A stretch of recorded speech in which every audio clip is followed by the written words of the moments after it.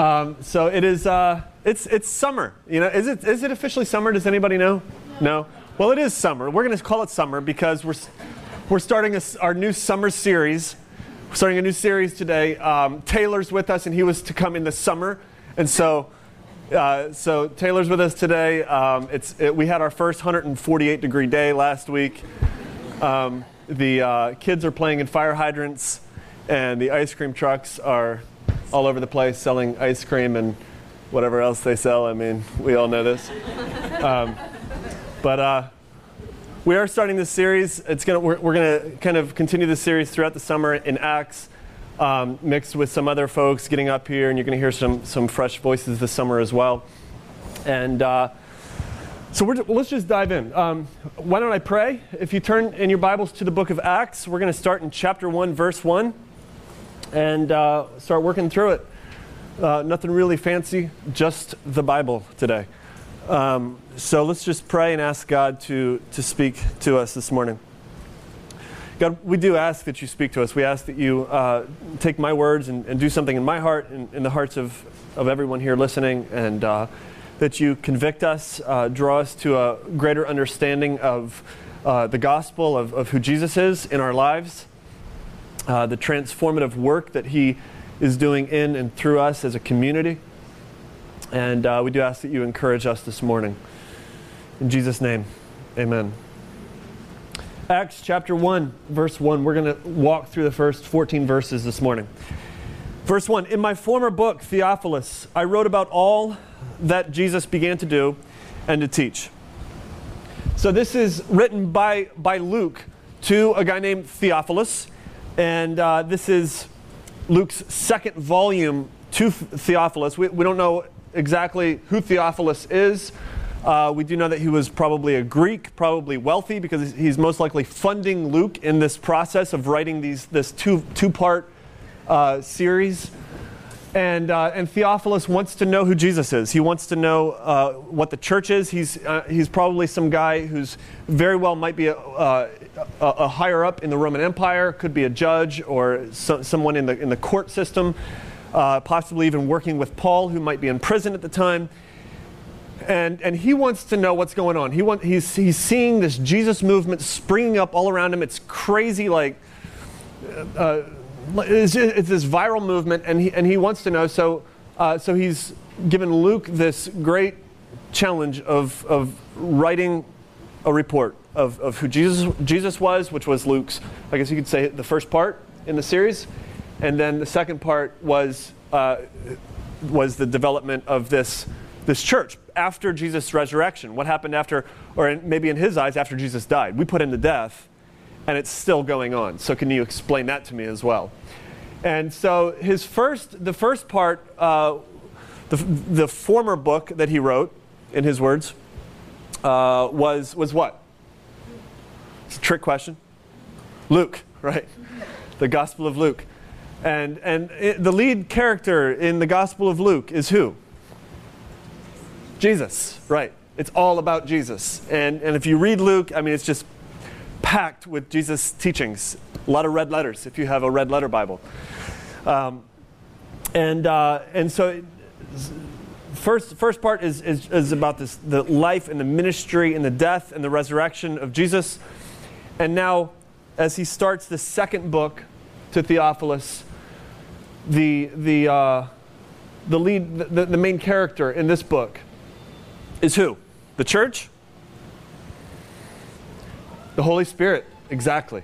The main character we're going to discover in the book of Acts is the Holy Spirit. And I've been reading the book of Acts for like the last couple months.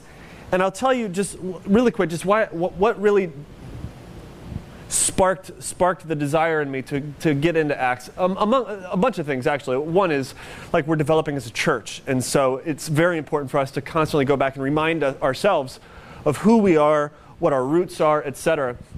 On a practical level, though, I was having a hike with a good friend of mine, and he was like, we don't talk about the Holy Spirit very much. Why is it? And I didn't have an answer. I'm like, I don't know. Like, I'm talking about Jesus a lot.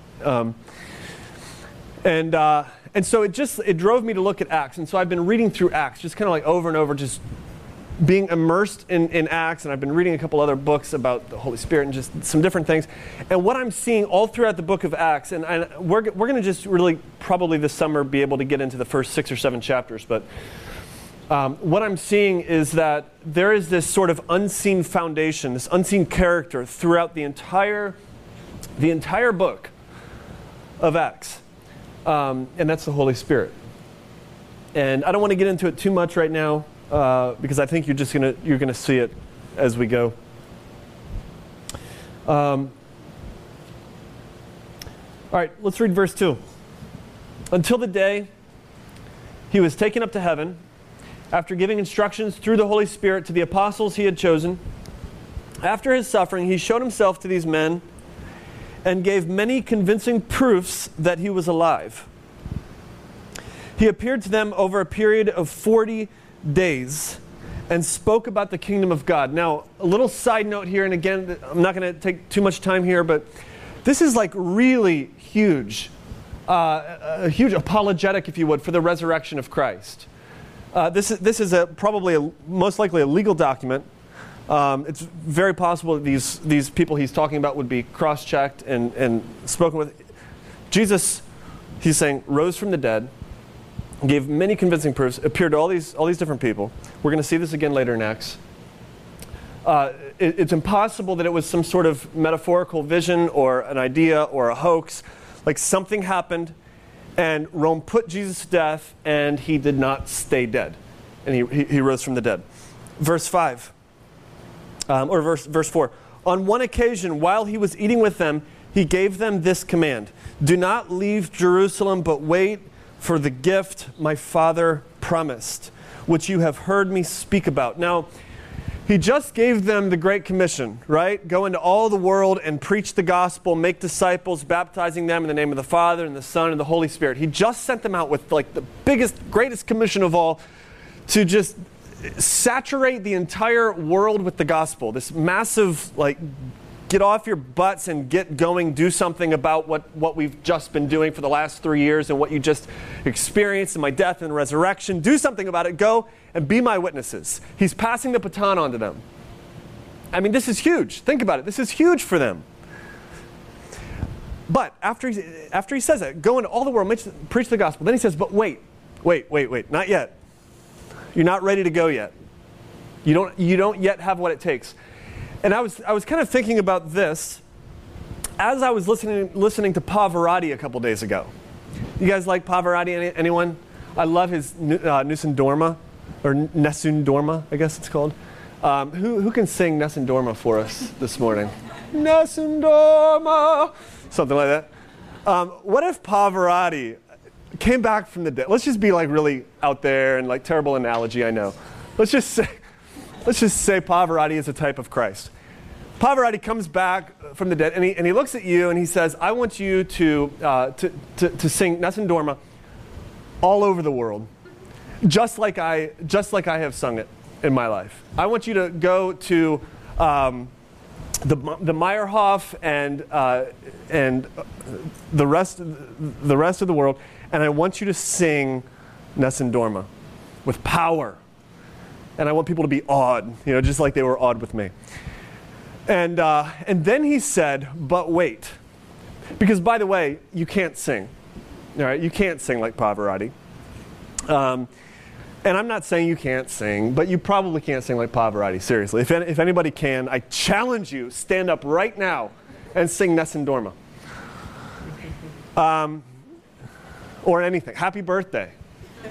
Twinkle, twinkle. And he says, but wait, because you don't yet have what it takes.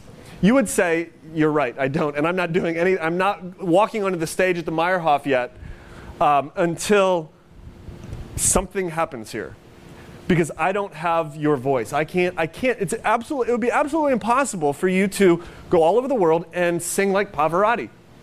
Unless Pavarotti somehow was able to give you the gift of his voice. Was able to somehow just grant this, like baptize you in his talent, in his power. And in a really weird way, like that's what's happening here. That's kind of the picture of what's going on. Jesus is the Son of God, God incarnate in the flesh has come. He's lived this perfect life. He's died. He's risen from the dead. And now he's looking at his disciples and he's saying, now I want you to go and do what I did. I want you to be my witnesses. I'm passing the baton on to you. It's now your turn to continue this movement of what's been started here. And you're taking this like deep breath and swallowing hard. And then he says, but wait, don't go yet, because you don't yet have what it takes. You don't have what it takes to be my witnesses. You can't do it. But we try sometimes, don't we? Like we try in our own power to, I don't know, live out the fruit of the Spirit. We might read about the fruit of the Spirit: love, joy, peace, patience, etc., long-suffering. And we try really hard to be a joyful person. We try really hard to be a patient, long-suffering person. We try really hard to love and to forgive, and we can't. We try harder and harder, and it's just like, I don't have it in me. I'm just not a joyful person. I don't have it in me. But we just keep on trying, and we're trying in our own power. You might have a friend who's recently opened up to you and been just talking about his disbelief in God. And you've been trying to witness to him, and your voice has been getting very pitchy, and you've been getting irritated and almost, I don't know, this kind of angst is building up, and you're talking to them, and you're getting angry with them, and you're getting defensive with them. And it's because you're trying in your own power. Like you're trying, you don't have the voice. You don't have what it takes, maybe. And you're literally trying to change your own life, or you're trying to change someone else's life in your own power. And it's not working very well for you, is it? I mean, think about it. The church here was, I don't know, maybe 120 people. We don't know the exact number. Some people think it was around 120. But about 120 folks right now in this church as a whole. In the church, capital C, church. And they've been given this great commission to go out into all the world to spread the gospel. And they're about to do that. And the world is about to close down around them and attempt to crush them. In many cities, it will seem as if they're being squashed and that it's impossible to go forward. Now, how many movements have begun where the leader gets something going, there's a movement started, there's some people around it, and then something happens to the leader and it just fizzles out? Happens all the time. The church at this point is up against insurmountable odds. And it is literally impossible for them to go forward to the ends of the earth and preach the gospel. Not when what we're going to see happen is about to happen to them. As the world comes down and closes down around them and their leaders start getting cut. It's going to be impossible for them. But there is a reason. And we're calling this series The Unstoppable Church. There is a reason that the church in Acts, in the church today, is unstoppable. It's not because of chance. It's not just some wild, crazy thing that happened 2,000 years ago and a bunch of people were duped into believing it. There's a reason why it's unstoppable. And that's what we're gonna be looking at here in Acts. Luke 24, Jesus said, "You are my witnesses of these things, but stay in the city until you have been clothed with power from on high." Look at verse 5. For John, he says, stay in the city here. For John, verse 5, baptized with water, but in a few days you will be baptized with the Holy Spirit. Now this word baptized is a word for immersion. So the picture he's drawing is John baptized in water, John immersed in water, and you will soon stay here in Jerusalem because you will be immersed in the very Spirit of God. You will be immersed in the very life of God. And so this picture then of baptism, like we baptized some folks 2 weeks ago. And it is nothing more than this symbol, than this picture of this deeper, more beautiful, more real baptism which takes place, which is about to take place for these believers as they are immersed in the transforming life of God, as they are immersed in the Holy Spirit. If we could place ourselves back, I think, if we could, the idea for so many of us who have been around church or maybe have grown up in church, we hear the Holy Spirit, we hear people talk about being filled with the Spirit or whatever, and so it's kind of a common thing, a common idea for us. If we could sort of track back to this period right here, when it was not something they talked about, having the very Spirit of God dwell within them and give them power was not even on their radar. What a gift this is. I mean, this is Pavarotti giving you his voice. This is God, the creator of this world, giving you his very Spirit, his essence. Verse 6. So, when they met together, they asked him, Lord, are you at this time going to restore the kingdom to Israel? He said to them, it is not for you to know the times or dates the Father has set by his own authority. It is not for you to know the times or the dates that the Father has set by his own authority. Now, can we sidetrack for just a quick sec here? Would you allow me? In 1844, a guy named William Miller predicted that Christ would return that year. In 1844. We're still here. 1914, 1918, 1925, and 1942. All years that Christ was predicted to return by various people.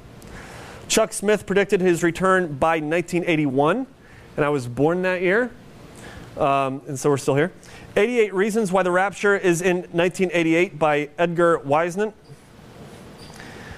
1992, 1994, 1995, all years predicted that Christ would return. And then, of course, you've got good old Harold Camping. May 21st, 2011, Family Radio. And that date, since Christ didn't return on May 21st, 2011, there's been some tweaking happening here, and wait a second, something's not right, okay. And so now it was some sort of metaphorical thing that took place, judgment, and now October 21st, 2011 will be the final end. And so anyway, and December 21st, 2012 is Mayan calendar, the end of the Mayan calendar. It is not for you to know the times or the dates the Father has set by his own authority. Jesus himself said it. It's not for you to know that. It's a distracting question. Jesus is telling them something huge here. You're about to have the Holy Spirit, and they're like, but what about the end? When's the kingdom? Is it time to restore? It's it's not for you to know that. Let's stick with the main point here. Mark 13:32. Jesus said this, no one knows about that day or hour, not even the angels in heaven, nor the Son, nor the Father.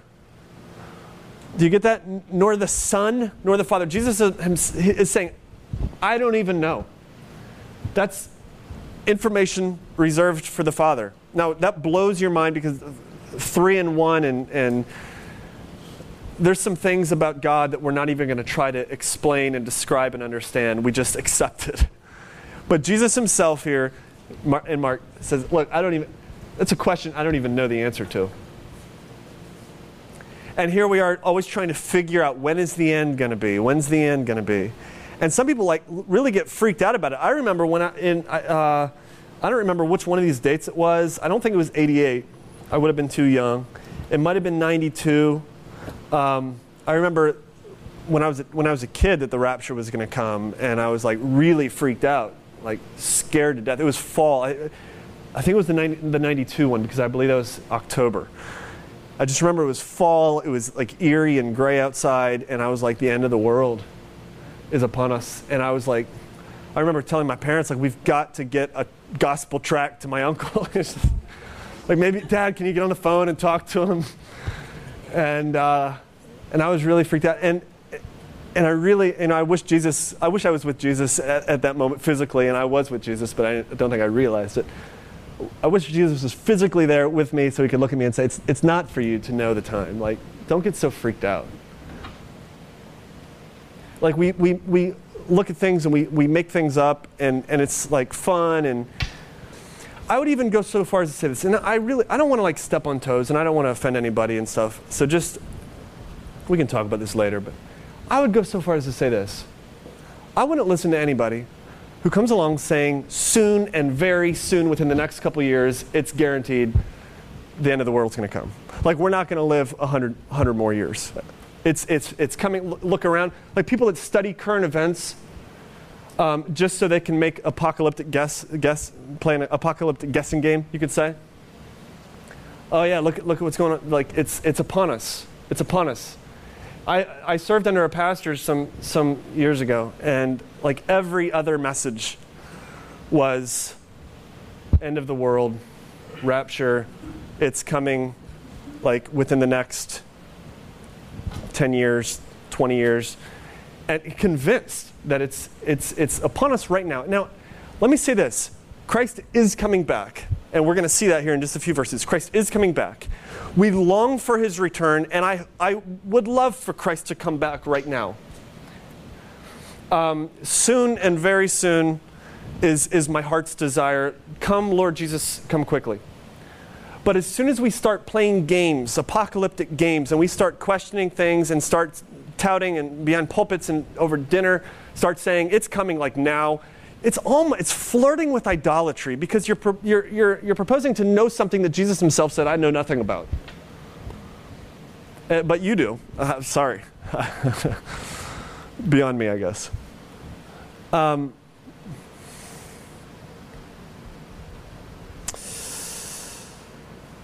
Anyway, the word that we've used to describe this is imminent, which I think is a good word.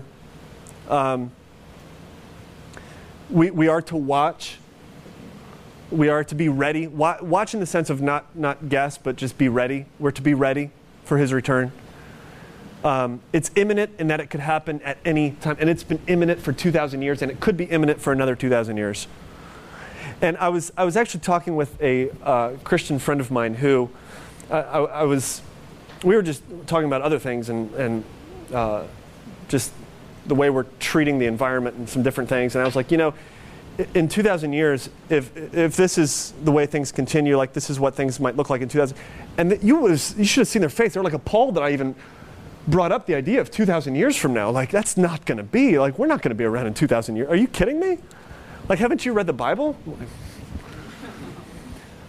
Anyway, have I made that clear? I just wanted to, I mean, seriously, it's a side note, but I mean, as a shepherd, and I know a lot of you guys, this is like, it's not something that, you're not like all hung up on October 21st, and you're not going around handing out pamphlets and stuff. But I do feel like as a pastor, like I think it's something that we just need to talk about and look at and see if there's any biblical credibility to what we hear sometimes. And here's the biggest thing, and this is why I feel like it is important to bring up. And some of you may disagree, and we can chat later. But I feel like it's important to bring up simply because I think we can miss the point. We can miss the greater point of what's happening here. The greater point of what the gospel is all about. Because we can get so sidetracked on other things. And I feel like here in Acts, Jesus brings them back to the bigger point after they ask the question. So they ask the question. Jesus says in verse 7, it's not for you to know the times and the dates the Father has set by his own authority. And then he says in verse 8, but you will receive power. So he's going back to what he was getting at here. But you will receive power when the Holy Spirit comes on you, and you will be my witnesses in Jerusalem and in all Judea and Samaria and to the ends of the earth. In our context, he's saying, you will be my witnesses. The Spirit will come upon you, and you will be my witnesses in Baltimore, in Maryland, in the United States, and to the ends of the earth. And when we think of like the power of the Holy Spirit, our mind can go in a lot of different directions. Like, just think of it right now. The power of the Holy Spirit. What kind of images come to your mind? Anybody want to share? I guess laying on of hands. All right, laying on of hands. Yep. Anything else? Dove. A dove? Yeah, definitely. Yeah, and we can kind of go in a lot of different directions, and we're going to be discussing, over Acts, we're going to be discussing a lot of these different attributes of the Holy Spirit's power. Some of you might be afraid of this kind of talk. You're like, whoa, been there, done that. Not going to start going to the power of the Holy Spirit kind of talk, because that's a little freaky, goofy, kind of weird stuff. Some of you might long for it. You're like, I don't know what it really is. I don't know if what I've seen is really the power of the Holy Spirit, but I long for it. Like I want God's power in my life. I want this Holy Spirit kind of supernatural power manifesting itself in my life. Some of you might automatically think of like things that we would associate with like charismatic movements, such as like tongues, swinging on chandeliers, rolling on floors, and knocking people out, which John and I do once in a while. And we can kind of think a lot of different avenues our minds can take when we start thinking of the power of the Holy Spirit. And we'll discuss all of that. But I want to focus on right here. This is where Jesus zooms it in, I think. And this is like when we talk about the power of the Holy Spirit, at its core, at its foundation, the most important piece of the power of the Holy Spirit is right here in Acts chapter 1, verse 8. But you will receive power when the Holy Spirit comes on you. Here's the power. When the Holy Spirit comes, you'll receive power to be my witnesses in Jerusalem and in all Judea and Samaria and to the ends of the earth. When we think of the power of the Holy Spirit, our mind has first got to drop right here. That we have the power to be the witnesses of Jesus Christ in the whole world. That's it. That is it in a nutshell. That's at the core. That's what it all hinges on, is we have the power now to be witnesses of Jesus in Baltimore, in Maryland, in the United States, and in the rest of the world. We have, through the power of the Holy Spirit, and as we go through Acts, we're going to be seeing how the Spirit moves in people's life to give them the ability to sing, if you would, through life and heart transformation. That is the work of the Holy Spirit. Through even the ability to live out the fruit of the Holy Spirit, joy, peace, all of these things. The ability to have spiritual gifts that minister to one another and to the world around us. And at the core, the ability to speak. When you open your mouth, the words that you're saying are no longer just your words, but God is doing something with those words, and He's piercing the heart of the listeners. And if the Holy Spirit works just right this morning, you might even experience a little bit of that as I speak. As God takes my very feeble words, which we've talked about in the past, takes my words and actually the Spirit does something in your heart. The power of the Holy Spirit. I was having dinner with some friends about a year or two ago. And after dinner, spilled some coffee.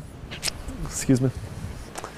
After dinner, we were having dessert together and hanging out. And one of them, it was a couple, and one of them asked us, and they're not Christians, by the way. I would say they're hardcore agnostics. I don't know if that's an oxymoron. But they're very agnostic. They very much so believe agnosticism. But the question was, and it was like in a really awkward kind of way, she said, "Are you going to try to convert us?"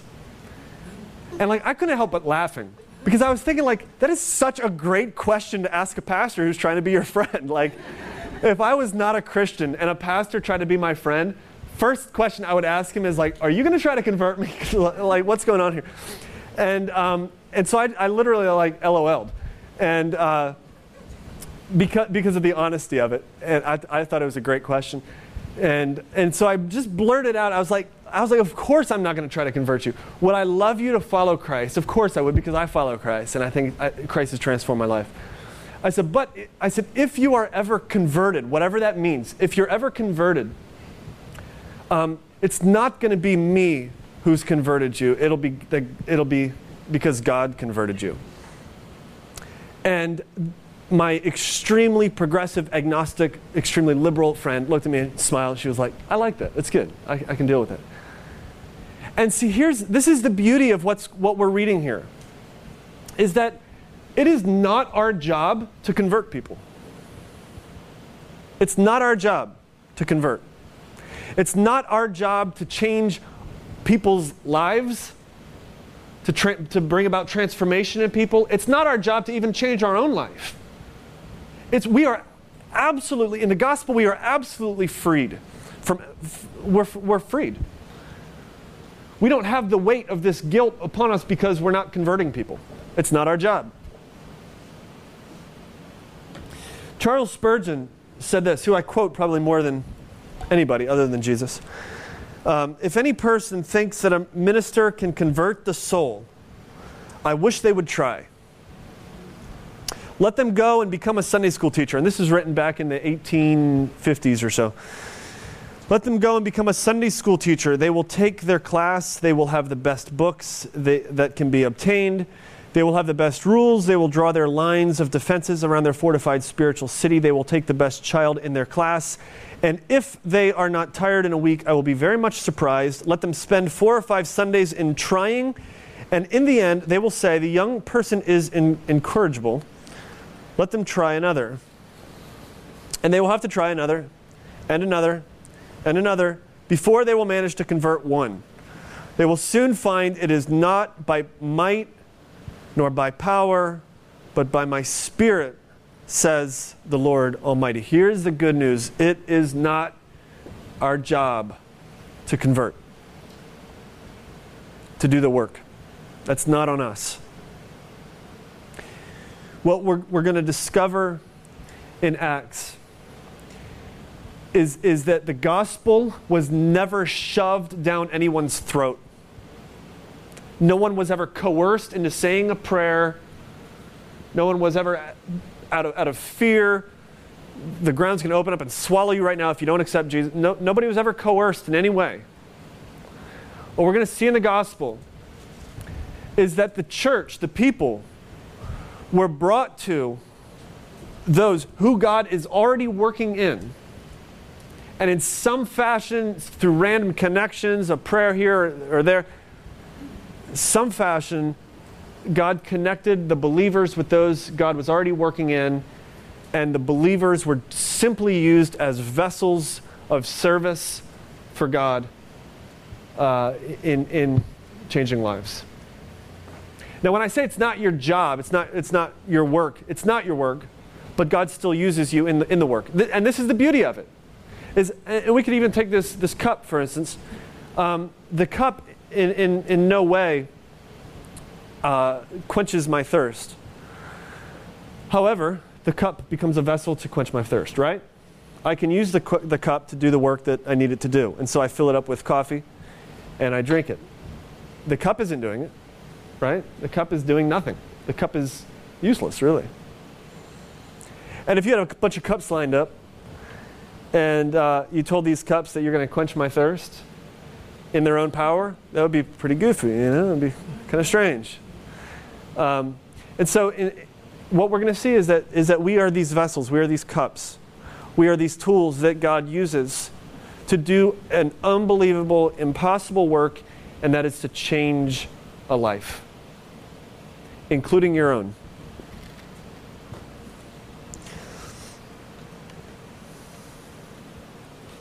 Five or 6 years ago, I was a youth pastor. And actually 5 to 8 years ago. Man, we're getting old. And I was a youth pastor, and I don't think I really. Well, let me just tell a story. We wanted to work really hard to create like a great youth ministry, and we were living on the Eastern Shore, working with the church over there, and there was just not much going on. I mean, have you been to the Eastern Shore? There's not much. Amanda, can you testify? Give me an amen, please. There's not much going on the Eastern Shore, and so we wanted to make something happen. We wanted there to be some excitement in this little town.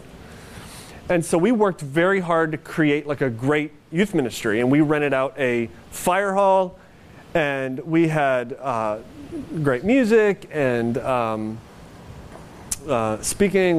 Different people come up and speak, and we try to teach on like really relevant issues and like sex and dating and like really provocative kind of stuff. And we grew from like 15 to sometimes we had as many as 80 on a Wednesday night. Just packed out the fire hall there. And it was like a really exciting time. And I don't want to say, like, things are never all good or all bad. You know what I mean? Like, sometimes we can sort of look back on something and just kind of lump it all together and say it was either all good or it was all bad. And so I don't want to say that this was all good or all bad. There was a lot of good happening, a lot of spiritual movement happening. But the reality is what I felt and what I saw in a very large way, I would say it this way. I didn't see the kind of spiritual life transformation that I wanted to see. There was a lot of kids packing into this fire hall, a lot of excitement, but there was a whole lot of craziness. a lot of craziness. Man, like if you guys were it right now, Amanda and Jess, you can like, Amanda was part of it. She was the craziest. Just kidding. But it was just like constantly just this craziness. And I'd be up there speaking and it would just be crazy. How many times can I say crazy? It was crazy. Like, for instance, after one of the, what I thought was like one of the best jobs we could possibly do on our own effort, afterwards there was a fight between the rednecks and the black kids. And we had like this really kind of cool thing going on in that like we were pretty diverse for a while, which was pretty amazing for the Eastern Shore where there's a lot of division between the races. It's almost like when I first moved there, I was like, what in the world? Like, is it 1955? Like, is Martin Luther King around? Like, this is intense. What's going on? I've never experienced it. And so we had like this group of rednecks, and they were like like they literally had rednecks. They wore baseball caps and camouflage, and they drove big trucks. And I swear, I think they took the exhaust pipes off because they were loud. And they would like walk into the fire hall with like chewing tobacco, like they were redneck. And then we also had like these young African-American, mainly guys that were part of us at the time. And so afterward, like I swear I thought it was about the best we could possibly do. And I thought, if Jesus is going to move, he's going to move right now. And so afterward, man, it blew up. And black kids are walking across the street, rednecks are in their truck, rev the engine, and it just like all hell broke loose. And it was bad. Amanda, do you remember that? It was craziness. It was, and then I've got like a girl, not Amanda, another girl making out with some guy like during the speaking time, like they sneak outside the fire hall and they're making out. And I'm just like, I got parents calling me, and there were so many parents coming through to pick up their kids, and the police like would talk to me all the time, like, you gotta figure something out here. So we had this crazy walkie-talkie. Anyway, all I'm saying is this. It wasn't until I literally burned out. I completely broke down. I had a physical and emotional, and I would say spiritual breakdown that I realized how much I'm trying to do in my own effort. How much we as a team, as a youth ministry team, are trying to do on our own effort. Trying to change lives, trying to move in kids' lives, trying to do something that's supernatural on our own effort. And it hit me like, I can't go on anymore. And Jesus, I think, was like, yeah, you can't. You can't. You can't keep doing this. You're burning yourself out.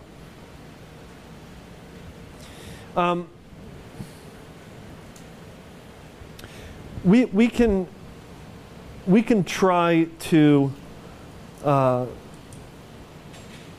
put on great programs, do some things that are unique and provocative, but we can't do the supernatural. Like, there was some really cool things happening in the fire hall, but I don't feel like there was the supernatural power of the Holy Spirit was moving through and changing lives. And when I say supernatural, I don't mean like swinging on chandeliers necessarily, or like all 80 kids are speaking in tongues at the same time. Like, what's going on? You know, like, what I mean by supernatural is a redneck and a young African American coming together and saying, you know what? I like country music. I like hip hop. And we are going to love each other. We're going to put this stupid stuff, we're going to put it aside, and we're going to love. Like, that's supernatural. That doesn't happen unless the Spirit moves in some really phenomenal way. Or a girl who was previously making out outside and just using her body to attract attention begins to respect her sexuality and respect her body and take control. And guys start treating pretty girls like their sisters. I'll love you, but I'm not going to touch you. Like, that's supernatural. That doesn't happen. Only when the Spirit moves in these dynamic ways can we begin to see supernatural work begin to take place in and through our lives. We can build impressive churches. You know, we could have. We could find the greatest space, and we could have a preacher who's as funny as Dave Chappelle and as smart as, Stephen Hawking. And I got the Dave Chappelle part probably, you know. I'm just kidding. See, you didn't even laugh. I don't even try to be funny anymore, you know.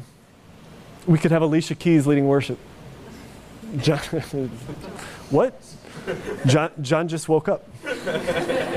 Alicia Keys worship on my worship team? We could. You know, it could be like, we could have the best sound and lighting there is. And we could do something, we could build something and have a lot of people and sustain it for years. Keep things exciting. We could bring Corvettes up on stage and maybe like Oprah give away a Corvette or two, you know? You do some like really phenomenal stuff. But we can't do what the Holy Spirit does. We could do that, and here's the thing, churches, and that's not an indictment against churches that are flashy and do like big stuff at all. But churches do and are able to create these beautiful, amazing events. And to a great quote-unquote church, and do it completely on the power of man. Completely devoid of the Holy Spirit, devoid of supernatural movement. And people can come and they can be excited and they can have tears come from their eyes and they can laugh and they can go home inspired and motivated to live a better life, and they can't do it because there's no Holy Spirit flowing through the church. Because everything is on our own power. And here's where I'm at right now is, honestly, I just don't want to be like that. You know, I don't want to build anything on my own power, on your power, because of your talents, your personalities. I want to be like the church here in Acts and be waiting in Jerusalem looking for something to happen, because we know that we cannot go on unless the Holy Spirit powerfully moves in and through us. So wait here. Wait here, he says, until you are immersed in the life of God, until you are immersed in the power of the Holy Spirit. Don't try to build something yet. Don't try to live out the fruit of the Holy Spirit when you don't have the Holy Spirit moving through you. Don't try to be joyful. Don't try to be patient. Don't try to be long-suffering, because you can't. You don't have it in you yet. Don't try to forgive. Don't try to love. Don't try to convert or change lives, because you can't. There's nothing in you that can cause someone to change their life. Now, after he said this, it says that he lifted up and they couldn't see him anymore. And they're just imagine what just happened. And they're all standing there, this Jesus that they have been following and loving, and they've seen him rise from the dead. Like, I can't imagine the kind of excitement and joy and love that's overflowing from their lives towards Christ. And then he leaves them, and they're just standing, probably with tears in their eyes. And two men appear and say, "Don't worry, because he will return just the same way you saw him go." Now look what they do in verse 12. After that, then they returned to Jerusalem from the hill called the Mount of Olives, a Sabbath day walk from the city. When they arrived, they went upstairs to the room where they were staying. Those present were Peter, John, James, and Andrew, Philip, and Thomas, Bartholomew, and Matthew, James, the son of Alphaeus, and Simon the Zealot, and Judas, son of James. They all joined together constantly in prayer, along with the women, and Mary, the mother of Jesus, and with his brothers. In the beginning, if this was like a movie we were watching, maybe in the beginning of this scene is this exciting, explosive resurrection and Great Commission, and the Holy Spirit's going to come, loud and abrupt and exciting. And then as the scene closes out here, as the lights dim, where we're left is the church together on their knees, quietly, every day, constantly praying, waiting.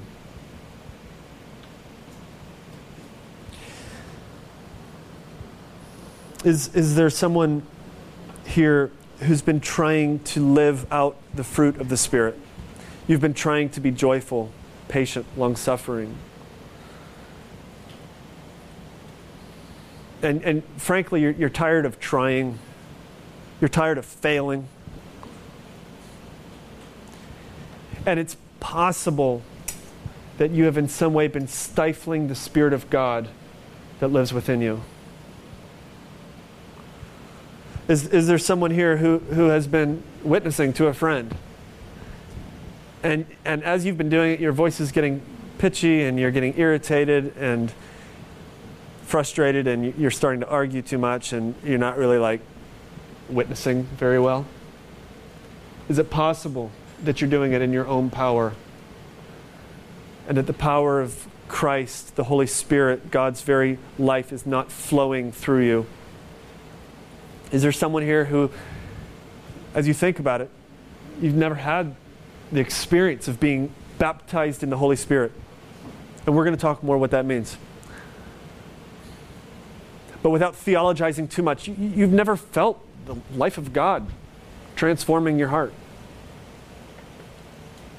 You've never experienced that. You've never experienced something beyond yourself and given power to do something you were never able to do. If you answer, and to kind of put it this weird, kind of goofy way, if you answer yes to any of those questions, then this series is for you. Seriously. We are going to be exploring those questions throughout Acts and what it means to be the church that is unstoppable. However, the church became unstoppable in Acts because they began as utterly dependent, a completely dependent church. Well aware of the fact that they have nothing in them, in and of themselves, to do anything good. And there they are, praying. I feel like it would almost be hypocritical for us to end here and not spend some time in prayer together. Is anybody tracking with me there? I want to do this. And I don't want to put a time limit on it right now. I want to just turn into like if you could, there's about 4 rows, if every 2 rows, if you could make a little circle with your chairs. And you might not want to pray, and that's fine. If you feel led to pray, I want you to sort of lead your circle in some prayer and allow others to pray.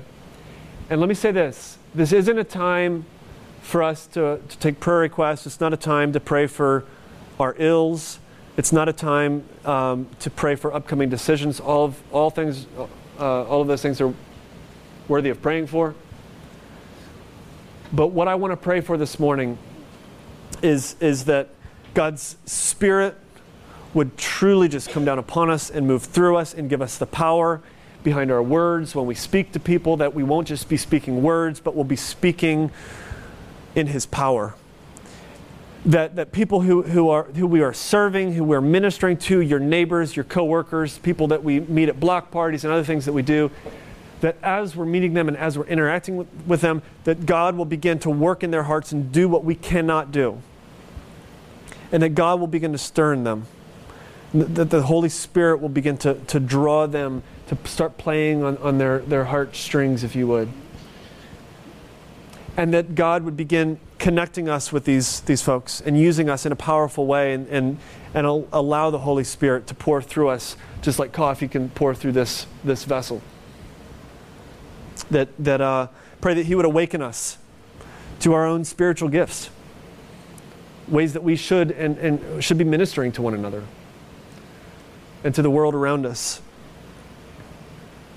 As a church, that He would immerse us in His power and that we would be completely, utterly reliant on Him alone. Can we do that? Are you guys with me on that? Can we pray?